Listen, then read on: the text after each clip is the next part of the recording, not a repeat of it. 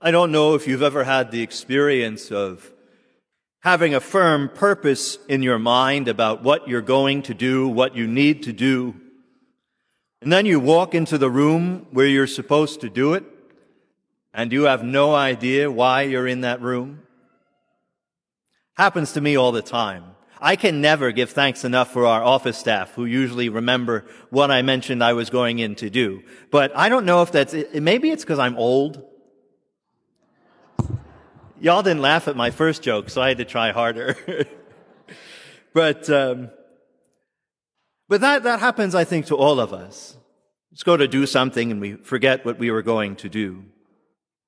The whole reason that we have 4 weeks of Advent is so that we can remember what we are supposed to be about.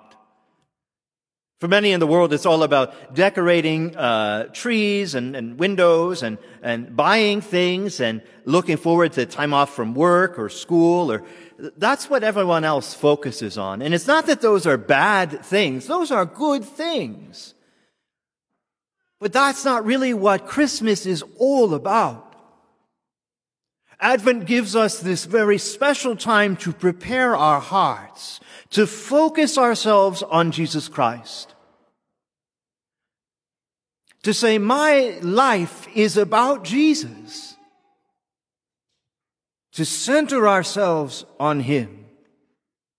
It's what the gospel is all about today.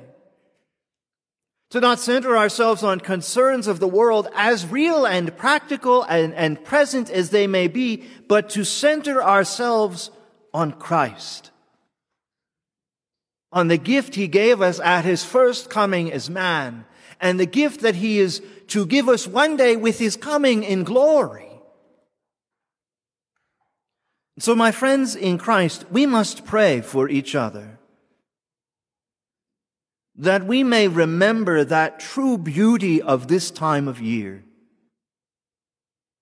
We may remember to fix our hearts, our minds, and souls on Christ, that we may be vigilant in His service and strong in His grace, and so be rightly prepared to enjoy and celebrate the great gift of Christmas, and to stand without fear at His coming in glory.